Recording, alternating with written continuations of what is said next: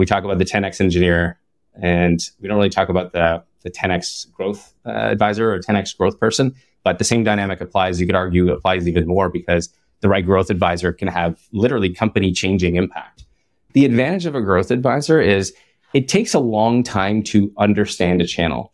And certainly, people have to know their stuff. They have to be very good at their craft, their growth craft, but also they have to be exposed to a large set of experiments or an environment where they've just seen what works and what doesn't. Once a growth advisor has that, it takes years to learn it, but it literally can take seconds, literally, to communicate that. It's one of those weird disciplines where the right person at the right time can literally say a sentence that changes the trajectory of your company. And you can't say that for a lot of different disciplines, but this is one of them.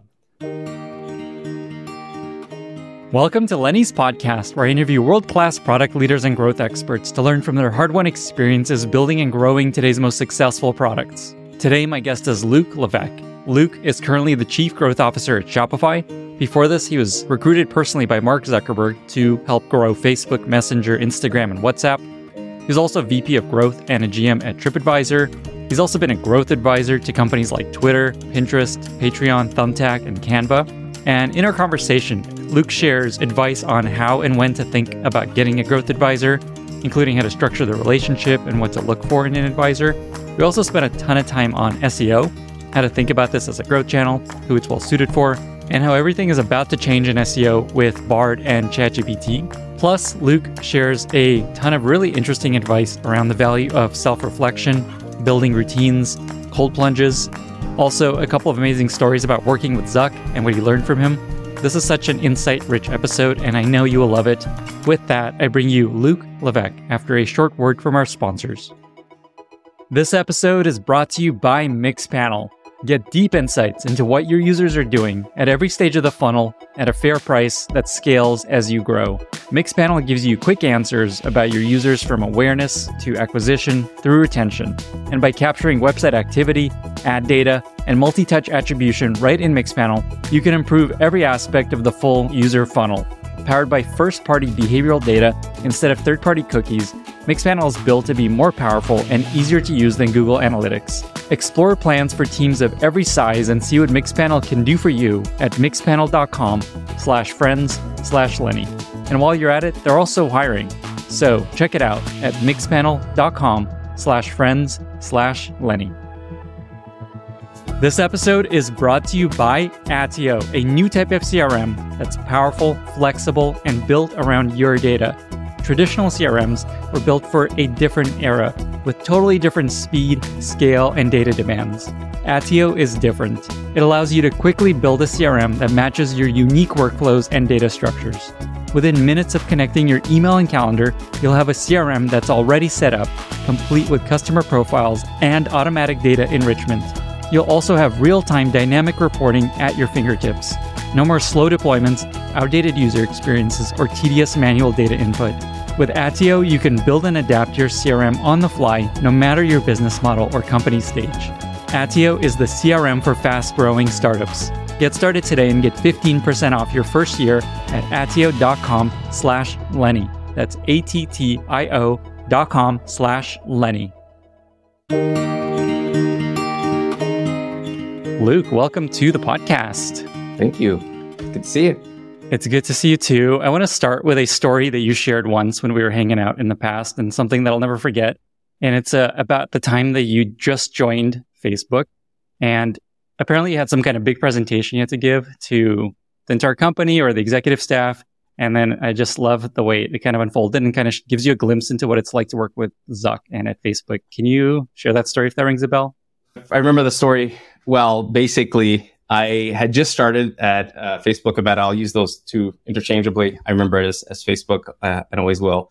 And I was 3 months in and was working on a new area for me. So came in, started putting together our thoughts on a strategy, and was asked to do a presentation in front of the company with Mark on the strategy. So I whipped up a draft strategy, put together some thoughts, some plans, presented in front of the company, went well. And then every 6 months, there's something called the M Team Review at Facebook. And you basically, product area leads will go in and present their strategy, how it's going. Again, I just joined 3 months before. So I walk in, no idea what to expect. I'm sitting at a table. You can kind of envision, it's a big room, really big room with a bunch of tables set up in a big square with a little microphone. So I sit in there. There's Mark and all the executives sitting on the other side. And I sit down and it's quiet for what felt like 5 minutes. I'm sure it was not, but it was quiet for a while, just sitting there waiting for what's going to happen now. And at some point, Mark kind of looks over, says, "Hey, we saw your presentation, saw your strategy. Now, when are we going to start seeing results?"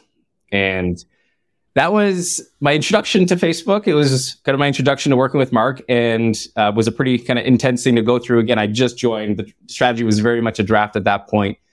But I think what it highlights is something that Facebook does really, really well, which you get very quickly when you join Facebook. And it's why there's such an execution machine and can build a lot of great product. It's because they focus exclusively on that magic word, which is impact. And that was kind of my first introduction to working with Mark, and just that laser focus on, all right, got it. Now, when are we going to start seeing impact, and kind of moving from there? So it's something that is very much in the culture there, and something that is so important. It's something, of course, that we focus on a lot at Shopify, but it's that difference between, I don't care how hard you've worked, I don't care what you're working on, what the activities are, what are the outcomes, what is the impact you're having? And I actually really love that word impact and focusing in on it, because it's vague enough that it covers off any work that is impactful towards the mission. And it's precise enough to know, what does that mean when you say, are you having impact, or what is the impact we're having? So it's a great way to approach things. That was my first experience there within a few months. And we jumped in and started focusing on having a lot of impact from there. I love that story. There's a couple things there. One is, if I were in your shoes, I'd poop my pants sitting there for 5 minutes waiting for, what are you guys? That did not happen. I'm happy to report. Okay. Yeah. How did it go? How did you deal with it? Or I guess, how did you respond? Well, we had, funny enough, already started having impact. So I was able to at least respond with, hey, we've kind of already started in a few ways, and walk through where we were having impact, and just focus on the strategy, what our plans forward were, and where we wanted to go from there. So I think that's how I responded. Okay, great work. So something I've started doing actually on this podcast is I've started to keep a little post-it of, here it is, of like themes that continue to recur across companies that are most successful. And impact it's like number one on my post-it here, is just like impact comes up so often as something that the best companies continue to come back to and focus on and put a lot of emphasis on. I guess, I don't know what the question is exactly, but is that just what you find in the work that you do with all the companies you worked with? Just how important it is to come back to impact as maybe the primary thing? Yeah, I mean, I think it's easy for a lot of leaders and companies to get caught up in how hard are people working, what did they do, and recognizing and rewarding activity. I mean, everybody wants to have impact, and the companies that truly focus on that are the ones that break through and really make a lot of progress towards the mission. So that seems obvious, I think, when I say it out loud, but being in that culture and having it really ingrained in everything you do, and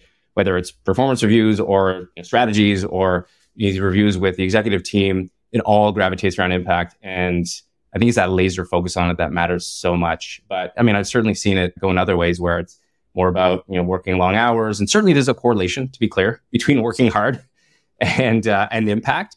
But I find it's just such a precise way to think about how people are performing, or what you're doing in terms of, is your strategy working? Is the direction you're moving in having the intended outcomes that you want? And I do think it's all about that. And being a growth leader, where everything's so measurable, impact is something that can be very clearly measured, and whether you have it or not. So the most important thing that we work on constantly is reviewing, what's our strategy? What are we working on? Is that driving towards the top level North Star outcome we want? Is that having the impact? And then basically doing everything around that singular North Star. So it's very, very important. And I think it's more profound than it might seem just from the outside. But if you've worked in different companies, you've probably experienced different versions of this too. Yeah, I want to spend more time on this. But before we move on, you also have another Zuck story. And correct me if I'm wrong, but Zuck recruited you personally to join Facebook/Meta. Is that true? And then if true, what was that? What was that like to be recruited by Zuck so personally?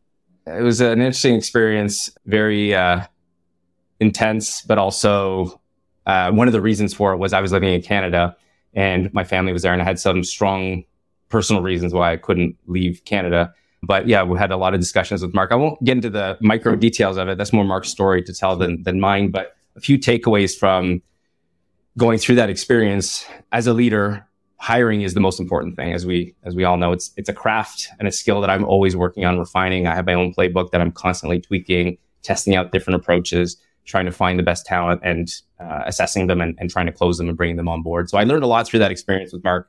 And a couple of things that stood out were, the first one would be that, Mark really involved the entire executive team. It wasn't just me talking to recruiting or talent or HR or just Mark. It was the entire executive team. And that's something that I think a lot of leaders don't take advantage of. I've seen leaders, I've certainly done this at times, where you go it alone or you're working with recruiting. But the reality is all the leaders, all the execs in the company know how important it is to bring in talent, and they're always more than happy to help.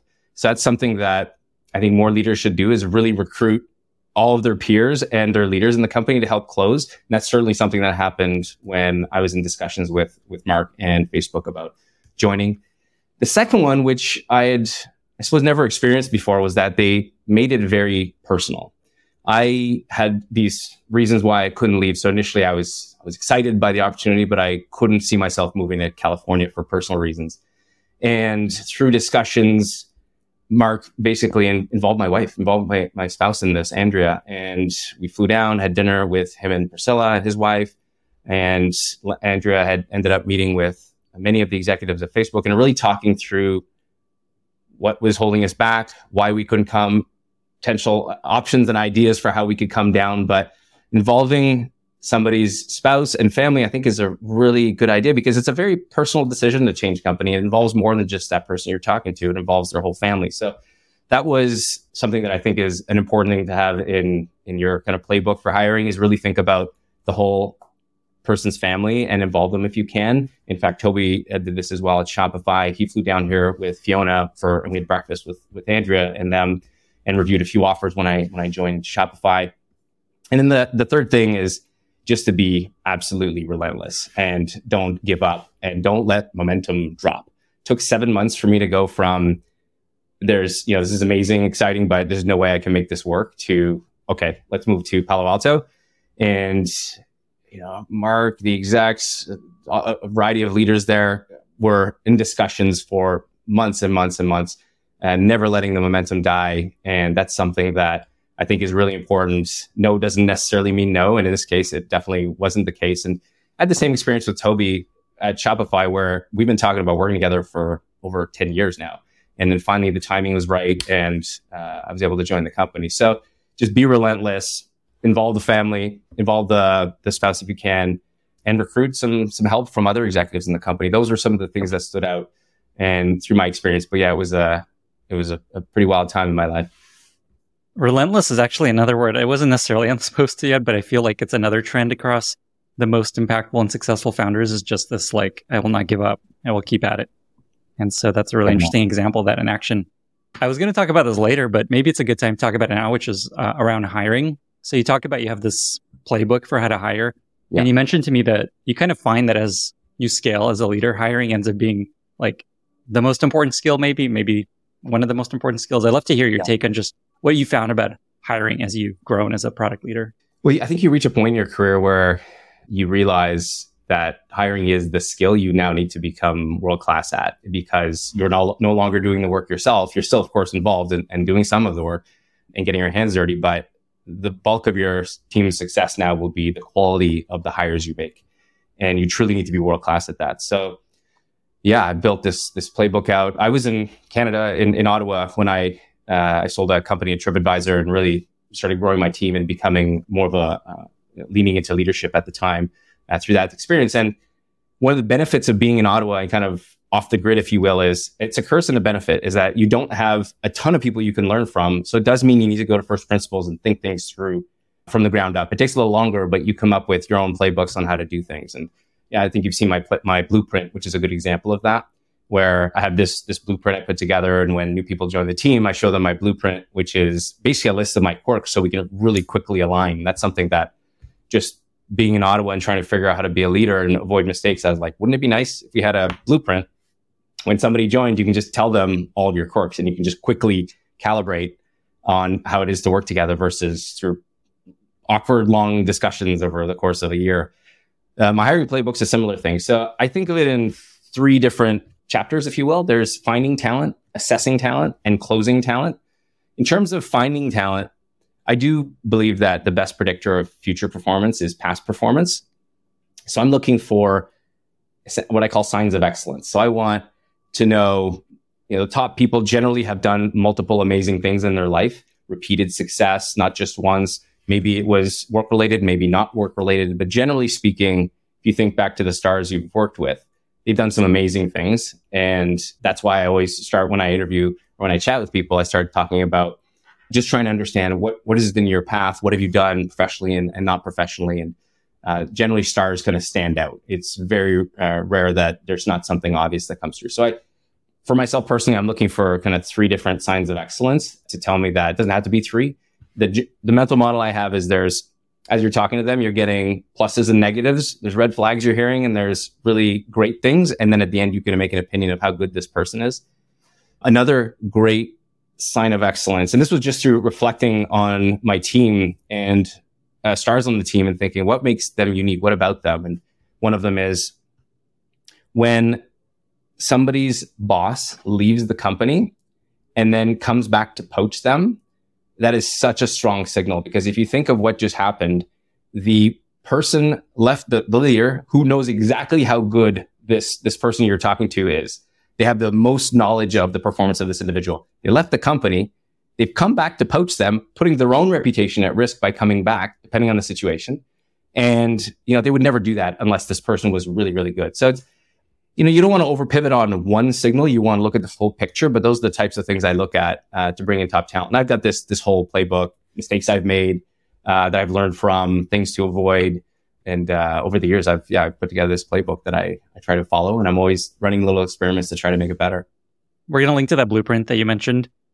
A lot of what you're talking about is probably more relevant to like senior executive type people, because you're looking for, or maybe not, because you're looking for, say, these 3. Okay, yeah. So people like early in their career could also have 3, say, moments of excellence. Yeah, I mean, just thinking off the top of my head, depends on the type of person you're hiring, but are they their founder? Have they tried to do something? Did they win an award somewhere? Are they a gold medalist at something? Have they done something that others have not? That shows grit, that shows drive, that shows the ability to succeed. And I've seen that you can apply that to any candidate you're hiring. And the implication there is, without that, they're probably not going to be stars. There's a strong correlation between having signs of excellence and them performing really well in this role. Correct. Exactly. Yeah, it would be, I suppose it's possible, but it would be pretty rare that somebody would come in without some sign that they stand above the crowd. And again, I'm talking about, you generally want to hire the top 1% of candidates. So when you're looking for the best of the best, you definitely are looking for those signals. Awesome. Okay. So I'm going to bring us back on the agenda that I had for myself, which is I want to start with talking about advisorships and advising and growth advisors. Mm-hmm. You've been a growth advisor for a long time to some of the most amazing companies out there: Twitter, Pinterest, Patreon, Canva, Thumbtack. I'm sure there's others that you don't list that are more informal. Now you work at Shopify. And so what I think about here is a lot of founders often think about, should I bring on an advisor? What should I look for in an advisor? I've heard stories of advisors being useless sometimes. People tell me I don't need advisors. So I guess the question here is just, what's your take on when it makes sense to bring on and consider bringing on a growth advisor? And what should people look for when they're exploring and talking to a potential growth advisor? A few thoughts. In terms of when, I don't think you can probably come in too early. It's probably harder to find really good ones than it is to time it. But generally speaking, I would say you don't want to focus too much on growth until you have product market fit. So make sure you have a product that users love, that's either showing strong signs of retention or has some good loop that you can see that you can start thinking about growth. Let me follow on that thread real quick, because I find some founders still want to have someone come help them with growth, even though they know they don't have product market fit. Even though this tip comes up every single time when I'm talking to a growth person, like, wait till you have product market fit before doing growth stuff. So could you just add like a little bit of why that's important while we're on that topic? Growth advice is generally always applicable. And if you can start thinking about how to build your product early, even if it's pre-product market fit, you're not going to do any damage, but you may be wasting some capital on an advisor or a growth person too early. The problem that I see is if you start growing a product that doesn't have product market fit, you're actually doing more damage than than good, because you have a product that is now being exposed to the market through growth levers and through optimization that is giving a bad experience with your product. And you want that product that you know is tight and you know has product market fit to start building the flywheel and start growing. You don't want it to be growing if it doesn't satisfy that need that you're trying to build out for. So I can see it having more damage than good, because when somebody tries something, they're unlikely to try it again. So that's the dangerous game you can get into. So you're better off with a good product that's satisfying a need and then growing from there. I will say, to kind of play devil's advocate with myself, and something that I've done actually in one of the products, I've built several consumer products and grown them, is that sometimes to know if you have a product, you need users to use it. So there's like some subtlety in here, but I would say if you are trying to get users in to start playing with it at scale, I mean, try to focus in on a market that is maybe off the grid. Like pick a country that's some English-speaking country that's a bit off the grid that you can isolate your marketing to, so you can start getting dozens or a couple hundred people per day coming in and giving you feedback. I've seen that work too. So I'd say wait till you have product market fit. If you do start growing your product early because you need that signal from people actually using it beyond just focus groups and friends or small numbers of people, try to do it off the grid in smaller markets that you can kind of contain the growth and get what you're really trying to get, which is that signal on, is it working or not? Awesome. Okay. I threw us off track. Let's get back on track. So we were talking about when it makes sense to find a growth advisor and then what to look for in someone that you might want to work with. I mean, what makes a great growth advisor is somebody who really understands what to do, but also why certain growth levers work. It's that kind of deep understanding of levers of onboarding or whatever area they're focusing on that really makes growth advisors stand out. So when you're looking for a growth advisor, you want to have those discussions to see, like, how much depth does this person have? Have they, seen a playbook and they're just good at repeating the playbook, or are they evolving? Are they growing? And the best way to get to know that is to start really asking them questions about growth and growth advising and the certain things that they've done and why they think those have worked. This can be tricky if you don't yourself know growth. So I think one thing that I have not seen a lot of founders do that I would advise is, if you have an advisor already, because this applies to finding growth advisors, but it also applies to hiring good growth talent. So if you have somebody you know, whether it's already an advisor or somebody you know who knows growth, you can solicit their help in trying to flesh out whether somebody you're trying to hire is of high talent. So if you have an advisor, you can make that one of their roles, is vet out any new talent coming in. And if you're looking for an advisor, try to find somebody that you know and trust who can do that first pass, because for somebody who knows growth that you trust, it's actually not a lot of work for them to vet out how talented someone else is. And it's an easy ask to make, and something that if you have that person in your network or that worked with you, that you can leverage for. But I haven't seen that too often, where founders kind of take advantage of people they know or existing growth advisors to help recruit and vet talent, because it can be quite hard if you don't know the growth space to know if somebody's good or not. That's a really interesting idea. And it could be where you find someone that's too busy to work with you, but maybe you could just ask, hey, could you at least help me vet people? And it takes a lot less time. Yeah, I've never been asked that, which is, I mean, I don't know if I'll start getting asked this now, but it does seem like that's a really simple way to add a ton of value. And as a founder, I mean, even if you have to pay this person or whatever you have to do, but it's such an important hire to get right. We talk about the 10x engineer, and we don't really talk about the 10x growth advisor or 10x growth person, but the same dynamic applies. You could argue applies even more, because the right growth advisor can have literally company changing impact, where they're either building or helping to ideate or helping to implement a growth loop that literally changes the company. As we know, you need a great product and you need a great growth loop. And it's usually just one loop that you need to get right. Most companies have gotten to where they are just off of one really strong channel that they've just dominated. So it's important to get right. Is there an example of that sort of impact that you've seen in your advisorship or other people's, of just an impact from one conversation or a little bit of the help? Definitely. And I think what I would point to is the advantage of a growth advisor is it takes a long time to understand a channel. And certainly, people have to know their stuff. They have to be very good at their craft, their growth craft, but also they have to be exposed to a large set of experiments or an environment where they've just seen what works and what doesn't. So no matter how good somebody is, if they haven't been exposed to an environment where there's a lot of experimentation, a lot of learning, it's very hard for them to internalize that. So once a growth advisor has that, it takes years to learn it, but it literally can take seconds, literally, to communicate that. So I've worked with some companies that you've mentioned, and certainly have had impact very, very quickly. I mean, one example would be a company that I worked with, now a public company. At the time, they weren't. On day one, walked in, they presented their strategy, their plans, their funnels, and their landing pages. And I could see very quickly that there was something they were doing that was a little off. And I asked them, well, why are you doing it that way? And they said, well, we think it just looks better that way. And I said, well, just do it this other way. And I remember this because it was such a short conversation.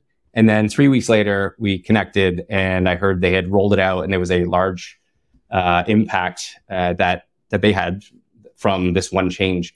And it's just a good example of this. This has happened many times with the companies I work with, but it's a good example that it's not actually, once you know it, it's not hard to recognize it and if you deeply understand it, to give advice, but it takes a long time to get the base knowledge. So I don't do these too often anymore, but when I do advise, I take them very seriously. I focus exclusively on having impact. And I think that's really important because, like you say, there's a lot of advisors out there. Some of them are great. Some of them, different qualities. And you really want to make sure that if you are an advisor, you want to be in the camp of, when this person comes in, they have a lot of impact. And it takes time and focus and energy and alignment. And there's a bunch of things we can talk about that helps to drive that alignment. But having impact is the most important thing, whether you're an advisor or if you're hiring. And because it's one of those weird disciplines where the right person at the right time can literally say a sentence that changes the trajectory of your company. And you can't say that for a lot of different disciplines, but this is one of them. There's that word impact again. Impact. The point you just made about how one conversation can have a ton of impact is a reminder of why sometimes the price of an advisor feels absurd, or like for 1 hour, it's like thousands of dollars. But yes, it's because obviously they spent a decade learning a thing, and one conversation is all of that work they put into it crystallized for you in the moment. Exactly. And it's something I've experienced several times in hindsight when you're like, okay, here's the needle in the haystack. And then it's implemented, and you can see hundreds of percentages, sometimes over 1,000% lift when you get it right. It's exhilarating. It's great. I have something I used to say, which is, you want your impact to be so big, there's a slide in the next board deck on like trying to explain what happened. And that can happen when you're advising companies because you're able to share very quickly insights. But one way to drive alignment is, not everybody can do this. Not all advisors do it this way. But I personally love just when I do these, which is not that frequent, just purely doing equity.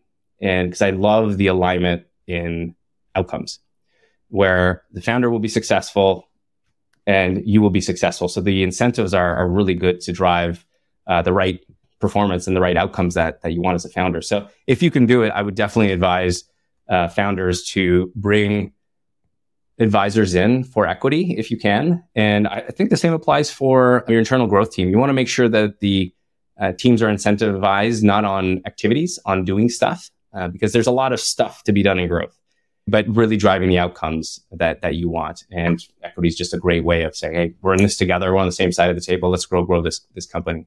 I was actually about to ask you what kind of structure you recommend for an advisorship. Is there anything else you can share about just like what you'd recommend a founder do in terms of compensation for an advisor? There's a couple of things. I think I'm a big fan of equity because of the alignment of incentives. You should think about, without getting into too much detail of the actual structure of the deals, but think about how you vest the equity. The last thing you want is an advisor holding back on sharing knowledge. The ideal engagement would be an advisor comes in, delivers as much value as possible quickly, and then trains your team. And then maybe it's a 1-year engagement, and hopefully they've learned because the advisor has been incentivized to share as much as possible and to train the team as much as possible.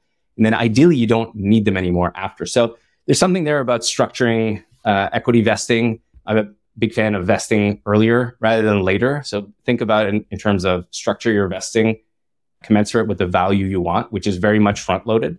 I'm also a big fan of 3-month cliffs, something I've done. I always do, actually. is, listen, in the first 3 months, you'll know both sides if it's working or not. And you want to de-risk that on both sides because it really should be seen as a partnership between the advisor and the founder. And if the founder thinks you're not adding value in the first few months, I think they should just tear it up and both sides move on. It's not good for the founder to continue the deal. And it's not good, frankly, for the advisor because they're not, for some reason, able to add value in that environment. So I love a 3-month cliff at the beginning where if it's not working in the first 3 months, you tear up the deal and both parties walk away and it de-risks the entire thing. And again, drives incentives in the right way where the advisor is 100% incentivized to add as much value as fast as possible. And so that's another thing that I tend to do. And I've done it for a long time. That's a really good tip. Basically, don't do 4-year vesting for advisors, probably not even 2-year, but yeah. There's a bunch of ways to do it. Honestly, it's hard enough to find growth advisors that have capacity. So you got to also say, like, what can you do that the advisor is comfortable with? But yeah, I mean, just to be candid, I think you want to structure it in a way where you're not dependent on the advisor over time. They're adding a ton of value. They're helping teach the team. They're probably bouncing around because your company's changing, your team's changing, your leaders are changing. But over time, and that can be years, but it shouldn't be indefinite. You shouldn't need an advisor forever. I've seen a scenario where there's desire to keep the advisor on almost as insurance. Like if something goes wrong, I just wanted to be able to pick up the phone. That can make sense. But I do think a good growth advisor is incentivized to share as much as possible, as fast as possible, to have impact, to train your team. And then whether you want to keep them on or not long-term as an insurance policy or just to answer questions as things change, that should be a choice and not because if we lose the advisor, we're completely screwed. That would be a bad place for you to be in as a founder. You said it's hard to find a good advisor. 100% agree. Any advice for people to help them find an advisor that might be the right fit? Yeah, I would say there's more of them these days than there were even just 5 years ago or 10 years ago. I would start with, depending on your situation, if you're a founder, I would start with your investors. I think VCs have an amazing network of advisors. I get, a couple of requests a week that I'm not taking right now, but that from my experience and what I've seen, that's probably the high, especially the high-end VCs, the very talented VCs will have this network. And frankly, it's a great partnership as an advisor for you to have. You can help the companies, you can help the VCs, and it helps you. So everybody wins. Just asking other founders that have had good experience, much like hiring. The third advice I would give is to find companies that are world-class at what you're trying to grow, what channel or skill you're looking at, and then reach out and see if there's a way to help that way. That's actually how I got started. I was at TripAdvisor and a prominent VC reached out. One of the companies they were working with needed some help on SEO. I was still in Canada at the time, got connected with them, had a phone call, had a significant impact through that one phone call. And rather than joining as an advisor, I essentially helped them out pro bono in exchange for, hey, I want to get connected in the Valley. So I was in Canada. I want to start another company. I want to get connected. So through that tactic where they reached out to a company that was known to be world-class at SEO, I think that was really smart on this VC's part. And then maybe some advice to up and coming growth advisors would be, that first one, I didn't take a single shred of equity or money and just tried to have as much impact as possible and to help out this company as much as possible. And then make sure that I was able to get connected to other people that I wanted to meet in the Bay Area, and then kind of things snowballed from there. I definitely want to chat about how to become a growth advisor, because I think people listening here might be like, oh, that sounds pretty good. Someday maybe I'll become a growth advisor. But before we get to that, what are things that an advisor are best suited for versus finding someone full-time versus no one? Like, what are the ideal kind of problem sets for an advisor versus, say, full-time hire person? I would say your ideal setup is your preference should always be to have somebody in-house. I'll start there because you want to have that as part of the culture. There's so much more that they can do when they're in-house. That being said, if you can't find somebody in-house, then bring on an advisor. Even if you bring on an advisor, some advice to founders would be, you want to surround your team or at least one person that you've identified who's just an amazing world-class doer, even if they don't know growth, with a set of growth advisors so that they're learning, that's being put through the culture of the company, and that knowledge stays inside of the company. So I'd say I would prefer to go internal, surround these people with great advisors, and then take it from there. That would be how I approach it. Okay, so two thoughts here. One is I feel like this podcast is becoming an interesting way to discover awesome growth advisors. And I think over time, I'm building this directory of like who are awesome, smart growth people that are open to advising. So that could be an interesting opportunity. Just look through the folks on this podcast and there's some great people that have been on here. Definitely. I'm slowly working my way through all the amazingly smart growth people and product leaders. The other is I've noticed that a lot of the best growth advisors have worked with the same sorts of companies. I find Miro comes up a lot, Canva comes up a lot, Pinterest, like all these people that have worked with, say, Pinterest that I hear about are just awesome. Casey comes to mind, Melissa Tan, who's coming out with a podcast. I think she worked with them, Dropbox. Anyway, so maybe one idea is see who these companies worked with as advisors, and that can maybe points you to people that are worth exploring. I mean, that's a good idea. It kind of goes back to something I mentioned earlier, which is companies that have a lot of traffic and that have a lot of users are a great learning ground for growth people and for advisors, because no matter how smart you are, you need the reps. You got to go to the growth gym and put in the reps, which is experiments. You've got to try things. Things are going to work. Things aren't going to work. And there's a discipline of like, when something doesn't work, you can learn almost as much as when something works. So, but you need that traffic. You need that environment. And that's why certain companies have these great people coming out like Casey at Pinterest and other people that have been at these companies that have the traffic, have the culture to support it, to support growth. And I think I don't think it's a coincidence why some of these companies have some great people coming from them. The other tip I just thought about as you were talking is everyone's launching a Substack newsletter that is doing any sort of advising, because there's a lot of power in building an audience and creating kind of awareness of what you do. So I wonder if another tip is search Substack's directory of newsletters for specific things you're dealing with, like say go-to-market or PLG or sales, and you might find someone there. I haven't done that, but that seems like a reasonable way to do it. That's where they're all heading. I'm not saying that the people on Substack have this, but as advice to the people listening is when you're vetting for a growth advisor or growth talent, don't just weight it on the public halo of somebody. That's a common mistake I've seen where, maybe somebody's done presentations at a conference or somebody's done, I don't know, but their Twitter following is broad. They can be excellent. That's not a disqualifier immediately, but just make sure not to make the hire just exclusively on that. I've made that mistake a few times, and it's a common one to get into. So make sure you're vetting properly, even if somebody with a large following on Substack or Twitter. That's I think an important thing to keep in mind. 1000% agree. I always say that the best product leaders, the best growth people don't have time to sit on Twitter and tweet and write newsletters. They're doing the job, working, building, growing. And maybe eventually they get out of that and start writing, but I 1000% agree. There's a lot of people. Well, then do not to disqualify all the people on Twitter. Some of them are tweeting about, but my point is just don't over pivot on the halo. Just look at their past performance. What teams have they been on? What environment do they have? Do they really know growth? And sometimes they do, but I think it's a common mistake to say, oh, yeah, they have a large following. Let's hire this person. 1000% agree. Yeah. Rarely does a celebrity kind of hire that seems really genius on Twitter and Substack end up being as amazing as you think. Yeah, it does happen, but yeah. It does happen, absolutely. One last question around this topic. People listening might want to become growth advisors. I mentioned this earlier. Is there any other advice you want to share? Just like, if you want to become a growth advisor someday, here's what you should think about. Yeah, I think the right mental model as a growth advisor is around the same one as an investor.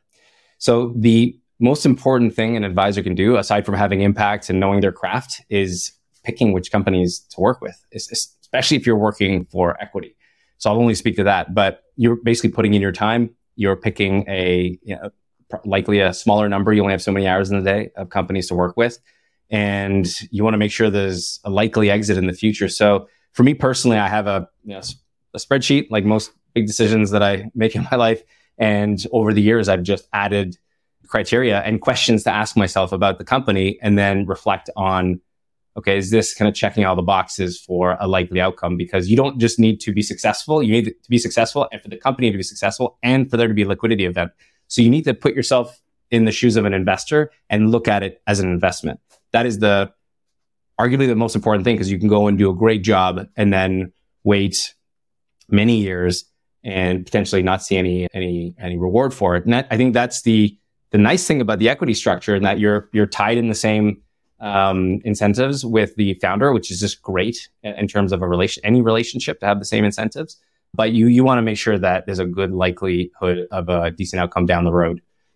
The other, if I can throw another one in, the other piece of advice I would give is it can take a long time for some of these companies to be successful. That's okay. You should expect that. In fact, you should just go in with that mindset. When I'm deciding to work with a company, I'm in there for 10 years, and I know that. And I say that as I'm in, we're in this together if I choose to work with the company. But it does mean that the structure of the deal needs to reflect that. So you need to have a long tail at the end. So if you're taking options or RSUs and it's purely equity, make sure you have the time for that to happen. There would be nothing worse than putting in your heart and soul, having impact, and then waiting, I don't know, a couple of years, and then your equity expires. So you make sure there's a long tail. I mean, it can literally take over 10 years for these companies to exit. And you should be okay with that. I think that's okay. You're taking some risk. They're taking some risk on you. And that's a great partnership, but you'll just need the time for that. So advice to growth advisors, make sure to ask for a long tail so that you don't end up in a bad spot in the end. And that incentives, again, are perfectly aligned between the founder and the advisor. This episode is brought to you by Eppo. Eppo is a next-generation A/B testing platform built by Airbnb alums for modern growth teams. Companies like DraftKings, Zapier, ClickUp, Twitch, and Cameo rely on Eppo to power their experiments. Wherever you work, running experiments is increasingly essential, but there are no commercial tools that integrate with a modern growth team stack. This leads to wasted time building internal tools or trying to run your own experiments through a clunky marketing tool. When I was at Airbnb, one of the things that I loved most about working there was our experimentation platform, where I was able to slice and dice data by device types, country, user stage. Eppo does all that and more, delivering results quickly, avoiding annoying prolonged analytic cycles, and helping you easily get to the root cause of any issue you discover. Eppo lets you go beyond basic click-through metrics and instead use your North Star metrics like activation, retention, subscription, and payments. Eppo supports tests on the front end, on the back end, email marketing, even machine learning clients. Check out Eppo at geteppo.com. That's geteppo.com and 10x your experiment velocity. So I want to segue to a different topic, SEO. You're kind of you tell me, but it feels like you're one of the earliest SEO people in tech. You helped grow TripAdvisor many years ago, and it was mostly SEO driven. I think innovated a lot of the SEO tactics and strategies. And then you helped Pinterest, Thumbtack, other companies that are very SEO driven. You talked about how many companies grow through one channel, and these are all very SEO driven companies. I imagine Shopify has a lot of SEO work that's happening right now with you there. And so I want to chat about SEO.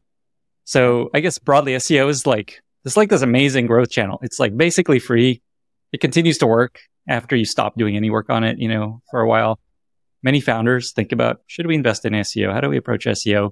So maybe just as a first question, what are signs that your product and company is a good fit for SEO being potentially a huge channel for growth? Yeah, I've been doing SEO for a really long time. It's a lot of fun. And certainly being a TripAdvisor was a great learning ground for that we were able to really innovate and try new things there in terms of the playbook that we built out. That was a lot of fun those years. Couple thoughts. The first one would be, I do think there's an SEO play in any company, maybe to different extents, but Google is such a large funnel of existing demand for your product or your product area that there's usually an angle to get some SEO traffic there. So I do think it applies to most companies. I would say if you're an early product that the world's never seen, it's a brand new thing. There might be some demand creation you need to do, but most of the time there's existing demand in Google where you can harvest demand, or there's queries that are related to your topic that you can start ranking for to start building brand awareness. So there's always some angle. And then I kind of divide websites or online products into two categories. There's the ones which are smaller sites, small number of pages, very targeted at your product, and don't have this kind of loop of creating new pages automatically. This would be most e-commerce sites actually would have a number of pages around the products, about us, those types of pages. That's one type of site. Let's say they have a dozen pages. And then there's other ones with thousands, tens of thousands, hundreds of thousands, millions of pages, which are either user-generated content, or like TripAdvisor and Pinterest and others, or marketplaces like Thumbtack and other types of websites like that. those are generally easier to see a huge amount of impact very quickly because there's such a large optimization surface. And ideally, it's growing and generating traffic automatically. I've always thought of LinkedIn as just such a great example of this, where you have this viral loop where you would, if you recall when it was just starting, everybody was getting these invites from LinkedIn, and those come and go. You get an invite, you register, you don't, that happens. But the byproduct is when people join, they create this beautiful landing page, which is your profile, that gets indexed. It's kind of like a viral loop feeding an SEO loop that continues to grow. So that's a good example of user-generated content, which kind of feeds on itself and grows. So there's those two categories.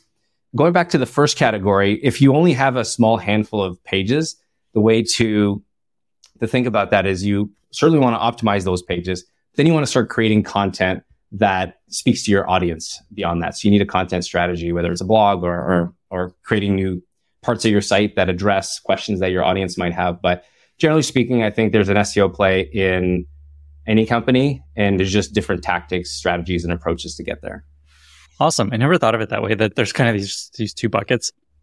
So the first bucket is like, you don't have a ton of pages that naturally are generated as a part of your experience. And the second is you do. And I guess in the second bucket, I think of Reddit and Glassdoor and Quora, TripAdvisor, great example, Pinterest. In the first bucket is the way to generate pages. Basically, it's like editorially, like write content, have people write things for you. Is that generally the strategy? There's different ways of doing it, but a good content strategy is a kind of tried and true approach, definitely. And in that bucket, if you don't naturally have a ton of pages, can you primarily grow through SEO, or is SEO always going to be this minority channel and you have to find something else? No, it can be a big channel. And this is also about creating content, but it's not your users creating the content. You have to go create the content and have some high quality answer to a question that's being asked on Google. And, I think one thing to keep in mind with SEO is entire industries are based off of single keywords. I remember when I was in the travel industry that, literally companies were bought and sold based on one keyword rank. So it's not like, it's a little bit of traffic. And I think this is a bit unintuitive with growth. A lot of people think of growth as linear, or it's another channel, or it's another thing.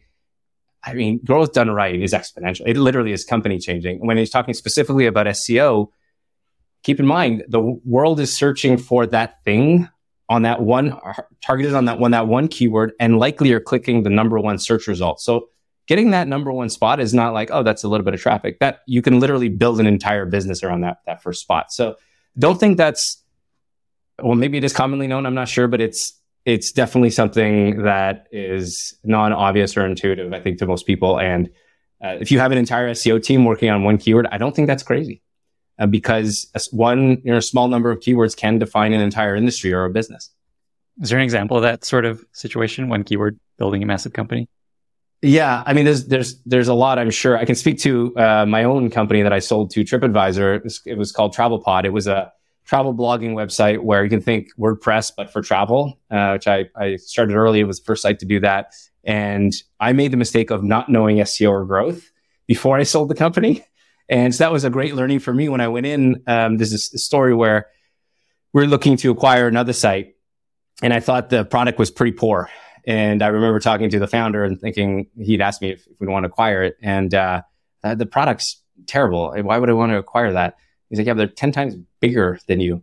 And I'm like, what? And that was when I realized, okay, we've been building a great product and great engineering culture, and it is important, but you really need to know this growth stuff. So that's actually the moment I shifted to, all right, we have to really know these growth levers.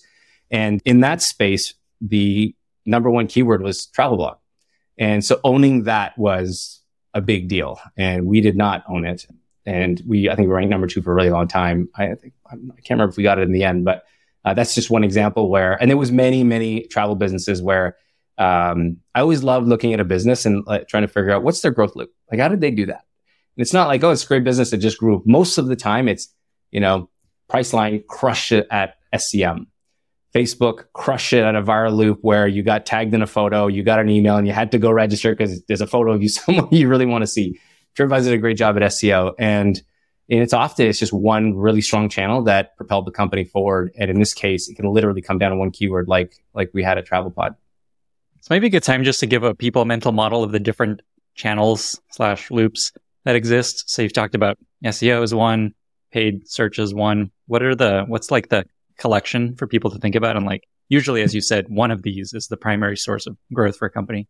Yeah, there's a variety of them. I think you have to look at where the intent is right now, and it does change over time. But you have social channels like TikTok, Instagram. Influencers are a great area to engage with there.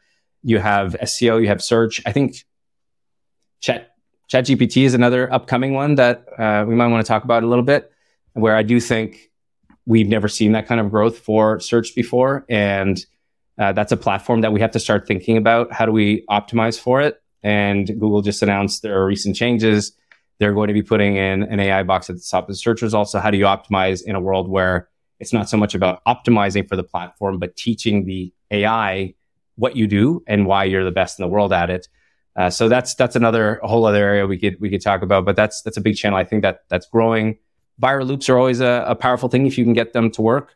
That's more about psychology and channel optimization, where you want people to be incentivized to share the product that you have with their friends, and then to have their friends come back and register. So you can have one viral loop, you can have secondary viral loops, you can bolt viral loops onto existing products. There's different ways of doing this. And then, just backing up, when I think about growth, I don't think about a specific, it's not growth equals SEO and Instagram. For me, growth equals whatever it takes to move the needle. So I get this question all the time. How do you build a growth team? What does a growth team do? And I say, whatever it takes.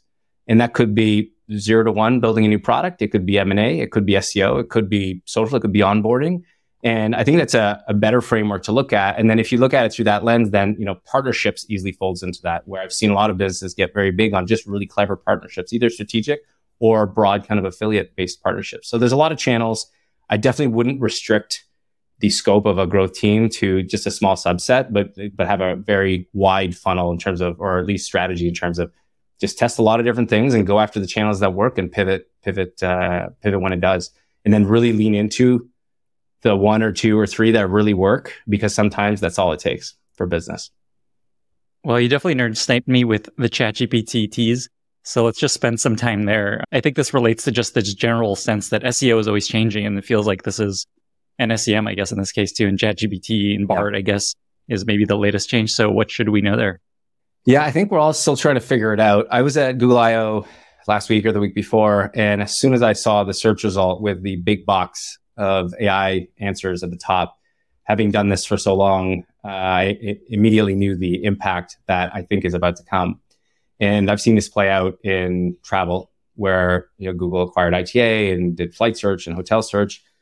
Generally, it's great for users and great for Google and the search engines, but makes it a little bit difficult for the publishers and the sites that are adding value to the ecosystem through being ranked in the search results. So what we're about to see is basically Google, what they showed was a big box on top of the search results that answers the query directly. So if you think about that, that means that there's a lot of queries right now that are that users are clicking through down on the organic links and getting their answer there, which will be answered directly in the search result. We've seen this play out over the last 5 to 10 years, where more and more answers are being shown at the top. Every time something changes, entire industries are disrupted or changed.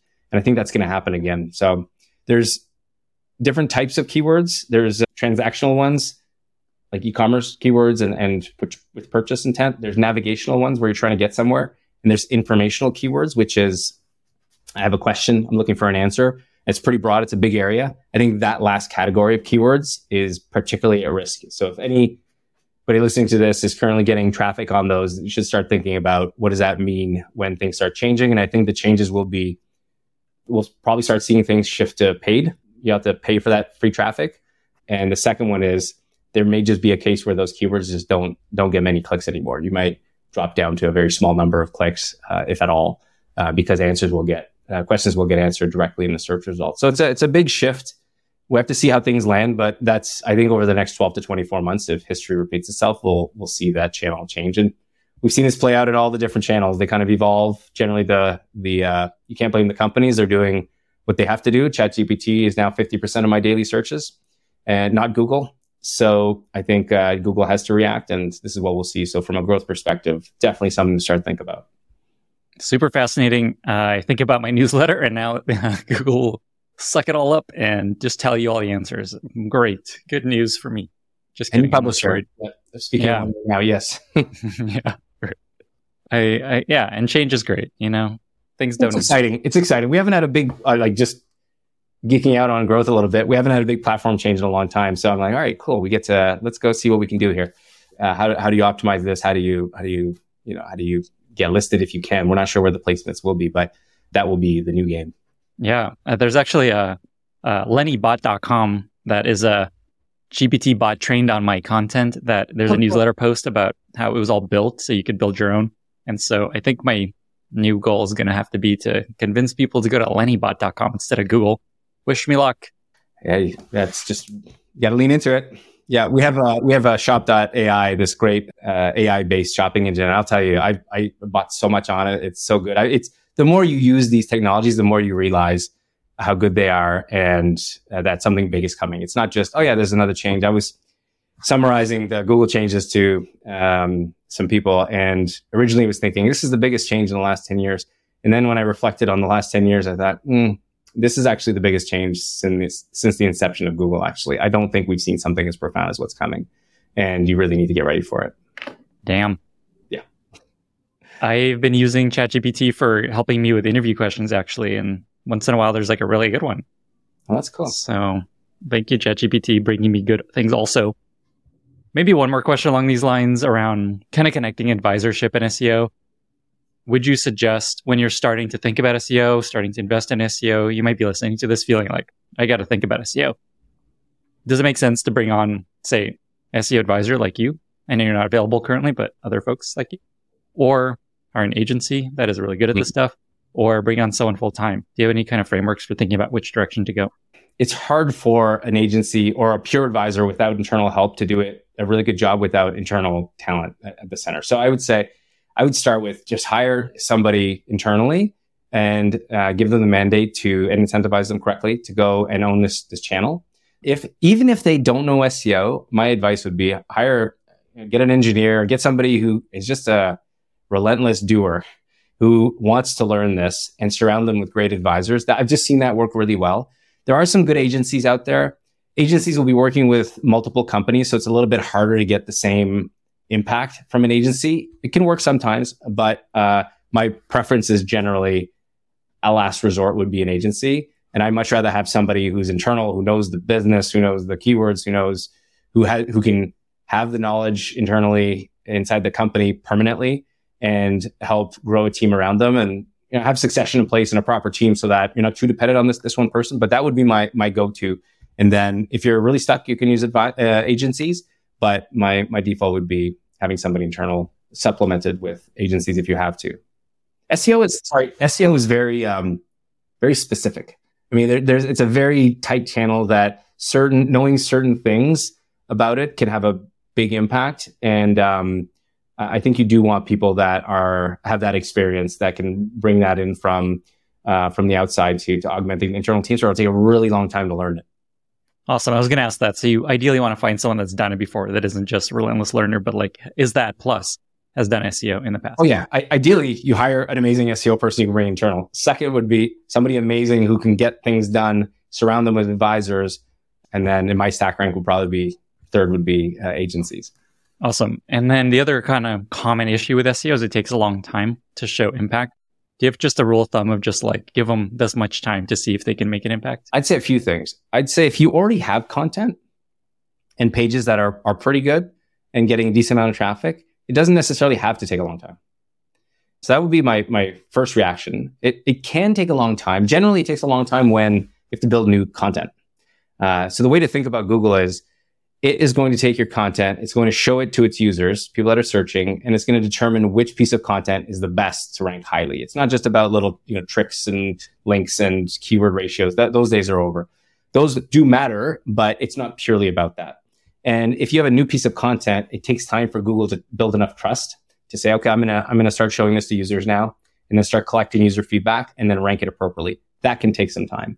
But if you have existing pages that are ranking 8 and they're already on the first page, it just doesn't always happen, but I've certainly seen it. In fact, more common than not, that you could have, sometimes hundreds of percentages of lift very quickly. And it depends what you're starting with is probably the right way to think about it. So if I'm trying to summarize it, I would say 12 months is probably like max. If you can't see impact in 12 months, is something wrong. If you have existing content, it could happen pretty early. Could happen on day one. Actually, I've seen that happen. It could happen if you have to build new parts of the site. It can take months. I've seen that happen in companies I've worked with where I think it would be like a quarter. We had to wait till we saw a big lift. So it's somewhere between 3 to 12 months. Yeah. Awesome. That's really helpful. Okay. So final topic / final question. You've had a truly incredible career. You've worked with incredible companies, incredible leaders. I'm looking at your site here in a side window and you're like, here's a picture of you and Zuck. Here's a picture of you and Toby from Shopify. And there's more. And I'm curious what you believe has been key to your success and your career success that you suggest listeners who want to have some measure of similar success do. It's probably a bunch of things we could talk about here. This is the obvious thing is like, I think you've just got to love what you do. You got to work hard. You have to have impact. Certainly at the end of the day in growth, that's all that will matter. If I think back to specific things that I do though, that if I have to pick one thing that's been very important for me throughout my journey is the art of self-reflection and coaches. I've had coaches my whole career, but the macro theme is you're constantly iterating, experimenting, and becoming the best you can be in your career, also as a dad and as a husband, but and of course for your own personal health. But that reflection is so important. And I've leveraged many different coaches over the years, and now do a lot of self-reflection through a morning routine that I have and that I've been doing for quite some time. That has been a big unlock for me. And the biggest, most important part of that morning routine is like dedicating an hour aside to really think about what's going well, what's not going well, what am I screwing up? Well, why am I screwing it up? Which is often more important than what am I screwing up? And of course, what am I going to do about it?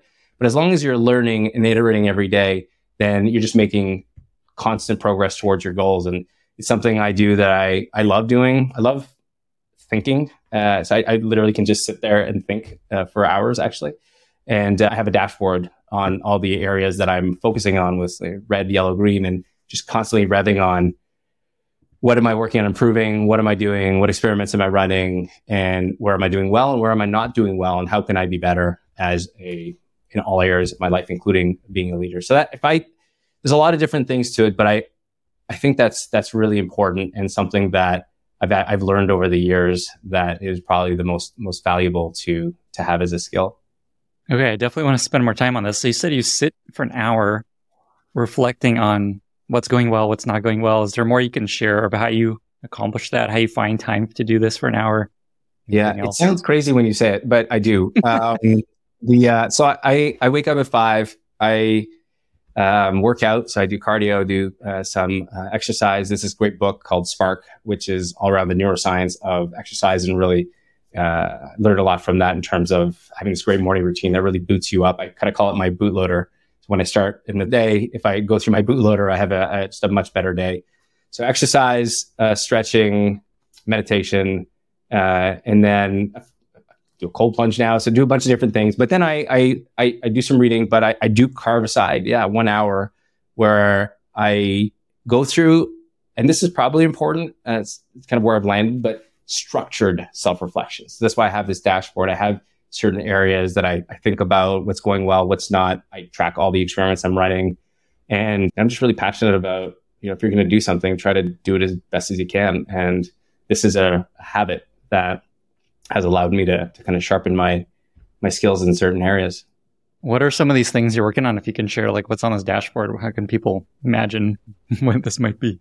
So there's a lot of personal stuff on it, but it literally is broken down between, being a better friend, better husband, better dad, and then better leader. And so on the personal side, I've been known to work a lot of times. Balance is always hard to find. And, from being a dad and then thinking about how to be better there, I realized, about 6 months ago that I've never actually asked for feedback on how I'm doing. Mm-hmm. So I asked my kids 6 months ago, I asked both of them independently, what's one thing I can do to be to do more of or do less of to be a better dad? And, they were kind of caught off guard by it. My son's 15 and my other son is 12. And I said, take some time to think about it. And after about a month, my son came back and said, Dad, I got one. He said, I want to spend more time with you. Mm. And so that was very helpful for me to hear. And I'm big on routines and habits to make sure that things that you want to do are repeatable and it's not one-off things. So ever since that day, I've now have a daddy date, if you want to call it. But every 2 weeks we do one-on-one time together with each of the boys. They get to pick what we do. This way that consistent, whether it's dinner or play basketball in the front. But it's it's all about feedback. So that's one example on the personal side. This reminds me of a tweet I just saw where someone said that the only people that are going to remember that you worked late for many nights is your kids. Wow. That's deep. Yeah. I like that a lot. As a soon-to-be parent, that's going to stick with me. Wow. I like that a lot. So it's tough, right? It's tough to balance it all out.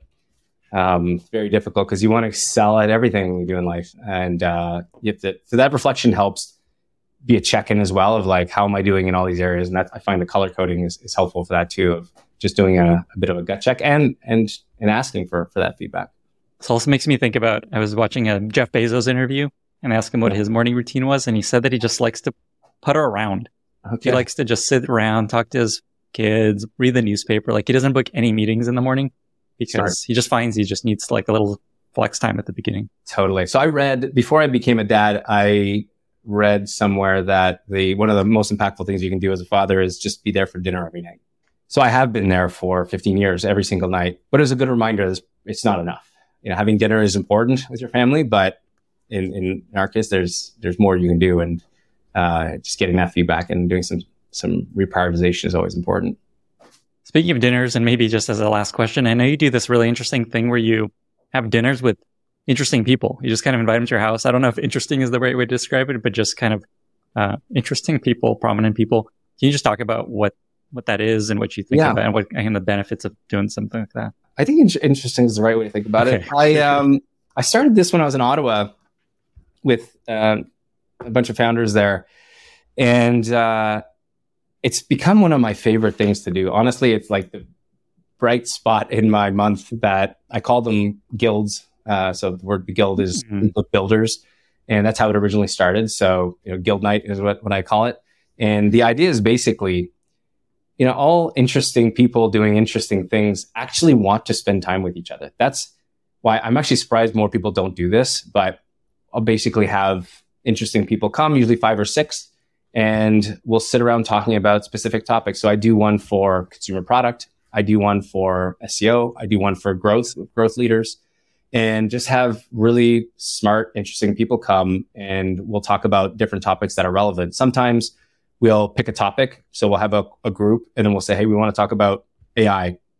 So one of the advantages of being in the Bay Area is you can find 3 or 4 people that likely wrote some of the core code in Google or in AI, and then they'll join. And people want to meet. People want to get together and have these conversations. So it's very exhilarating. I learn a ton. It's a lot of fun.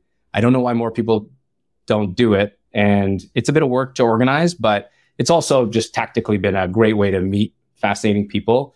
It's helped a lot for recruiting, for if you need a back channel. Now you know all these people that are in different industries, but business aside, they're very valuable business wise, but they're just a lot of fun and they've become some of my favorite things that I do. And I'm really surprised why more people don't do it, because I think especially now that everybody's remote and we're working from home, or most people are, it's more valued than ever. So it's something I'm looking forward to continuing, and always actually through my morning reflection, thinking about what are new ones I can spin up, who are interesting people that we want to break bread with. And I do think it's important that it's done at your house. If anybody's thinking of starting this, you can do it at a restaurant, but there's something about being in your home or being in somebody's home, 5 or 6 people having a great conversation about a topic that's mutually interesting. And I think everybody values it, and it adds a lot of spice to life. I think it's really important.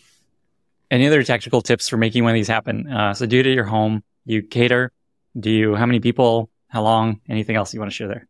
Yeah. So I think the most I've done is 10. That's a bit too much. 6 seems to be perfect. 6 to 8, 8 at the max. I do get it catered, so you don't have to worry about cooking the topic. Something like a topic that is common, so that everybody can rally around. I do think it's important, like I mentioned, doing it at home. Usually we start around 6, go till 9 or 10, and it's just been a really good thing that I've learned over time. Is a really good thing to do to just make for a better life, frankly, make a richer life with some great friends. And we say cater, it's just like ordering in, basically, right? It's nothing. Yeah, you can just DoorDash some food, so you don't have to worry about cooking.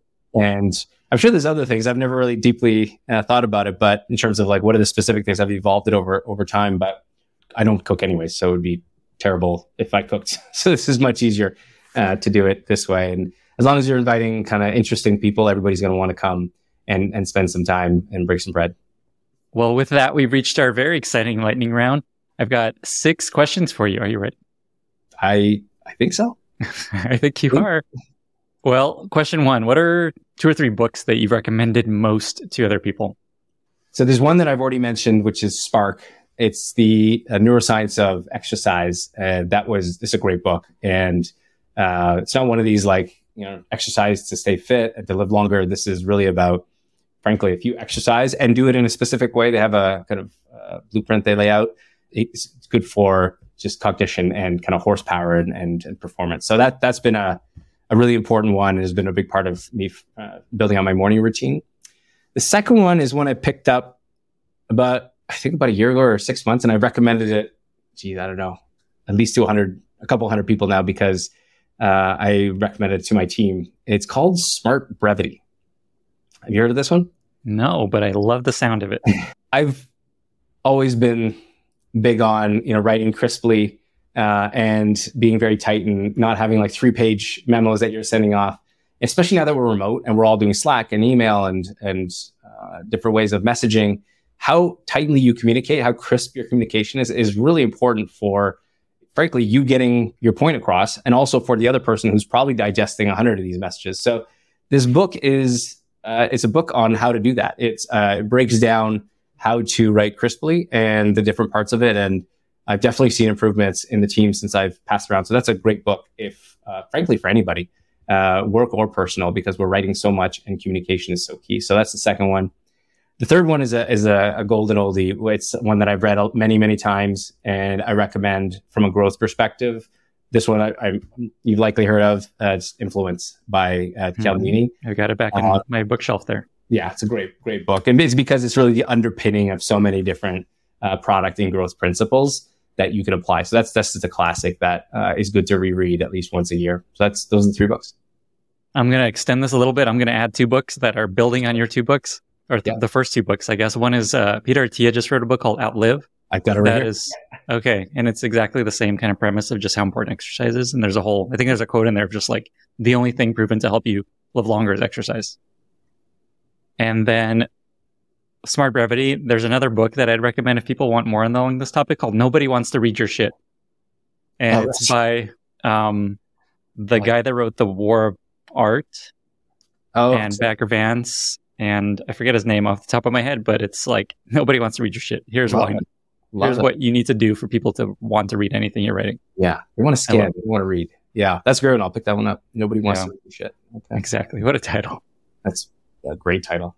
All right. Back on track. What is a favorite recent movie or TV show that you've really enjoyed? I don't watch TV much, and I haven't really watched any movies in a while, but I do watch a lot of podcasts on YouTube. And Andrew Huberman's got, of course, a great series. I watch, I think, everyone he puts out. So I don't know if that counts, but that's... Absolutely. Okay, so I watch that. And then, of course, the All In podcast is always fun. So I make sure to watch those when they come out as well. A lot of fun and informative. So those are my 2, I would say. Great picks. What is a favorite interview question that you like to ask? Teach me something about growth that I don't already know. Mm-hmm. Because, and you could apply this to engineering, product, any other area, because it really gives you a sense of what this person thinks is the top of the stack in terms of the smartest thing they know. Whether you know it or not is irrelevant, but it sometimes you actually do end up learning some stuff, but it's my favorite question because you can really engage in a conversation around, okay, this is the thing you think is so unique that maybe you've come up with this learning yourself, or if you've created this tactic, and then it gives you a sense of how much they know the craft. So that's my favorite question. What is a favorite product that you've recently discovered that you just really love? I've got a cold plunge that I bought that I love. It's called the Renew Cold Plunge. It's cold, but super convenient, and I do that every morning, and I just love it. Any advice for cold plunging? That sounds very painful and hard. I usually start I go in a hot tub, warm up, then I go in the cold plunge, and back in the hot tub. That's an easy way to get started. But I will say, I jumped in yesterday and today without going to the hot tub. It was very painful, but I felt so much better after. So I might be changing up my approach, but I'm just kind of experimenting with different things. But that would be some advice. And then just go slow. Start it, not too cold, and then slowly make it colder over time. But it's a pretty good, I think it's a pretty good thing to add in so far. How long do you spend in the cold plunge? Varies. Right now I'm doing 5 minutes. 5 minutes at, I think it's 53 degrees. So it's just, I started at 60 and it's slowly bringing it down. So, but you do have to go slow because I brought it down even further and kind of caught me off guard and got a little dizzy. So you've got to find your sweet spot. Damn. Very Huberman inspired, I imagine this. It definitely was part of the source there. I know people hear a lot about cold plunges. I guess, what have you seen as a benefit, just while we're on this topic, for people to seriously consider doing this? So a couple of things. Mood afterwards is so much better. You get this just great multi-hour boost from doing it, especially like I mentioned, not doing warm before or waiting 10 minutes and waiting 10 minutes before you warm up, after you get out. Great mood boost. It also helps a lot with sleep. So if you do it at night, which is a little bit difficult, it helps a lot with sleep. Those are probably the two biggest things. And you do get to a point, I'm there now, where I kind of look forward to it because you know how good you'll feel afterwards. So when I'm thinking about it, I know it's painful. It doesn't make it easier, but I do look forward to it now. It's a pretty cool thing. Oh man, gotta get one now. Yeah. Okay. I think so. Okay, 2 more questions. What's something relatively minor that you've changed in your product development process that has had a big impact on your team's ability to execute?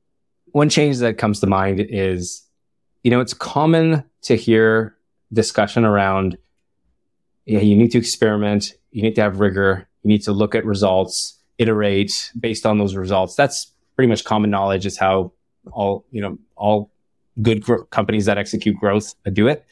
See, the subtlety is that experiments are great, but they can be slow. You have to look at the results. You have to analyze how things went. You have to learn what's going on. You have to build the experiment. So there's a cost to an experiment, and not everything needs to be experimented.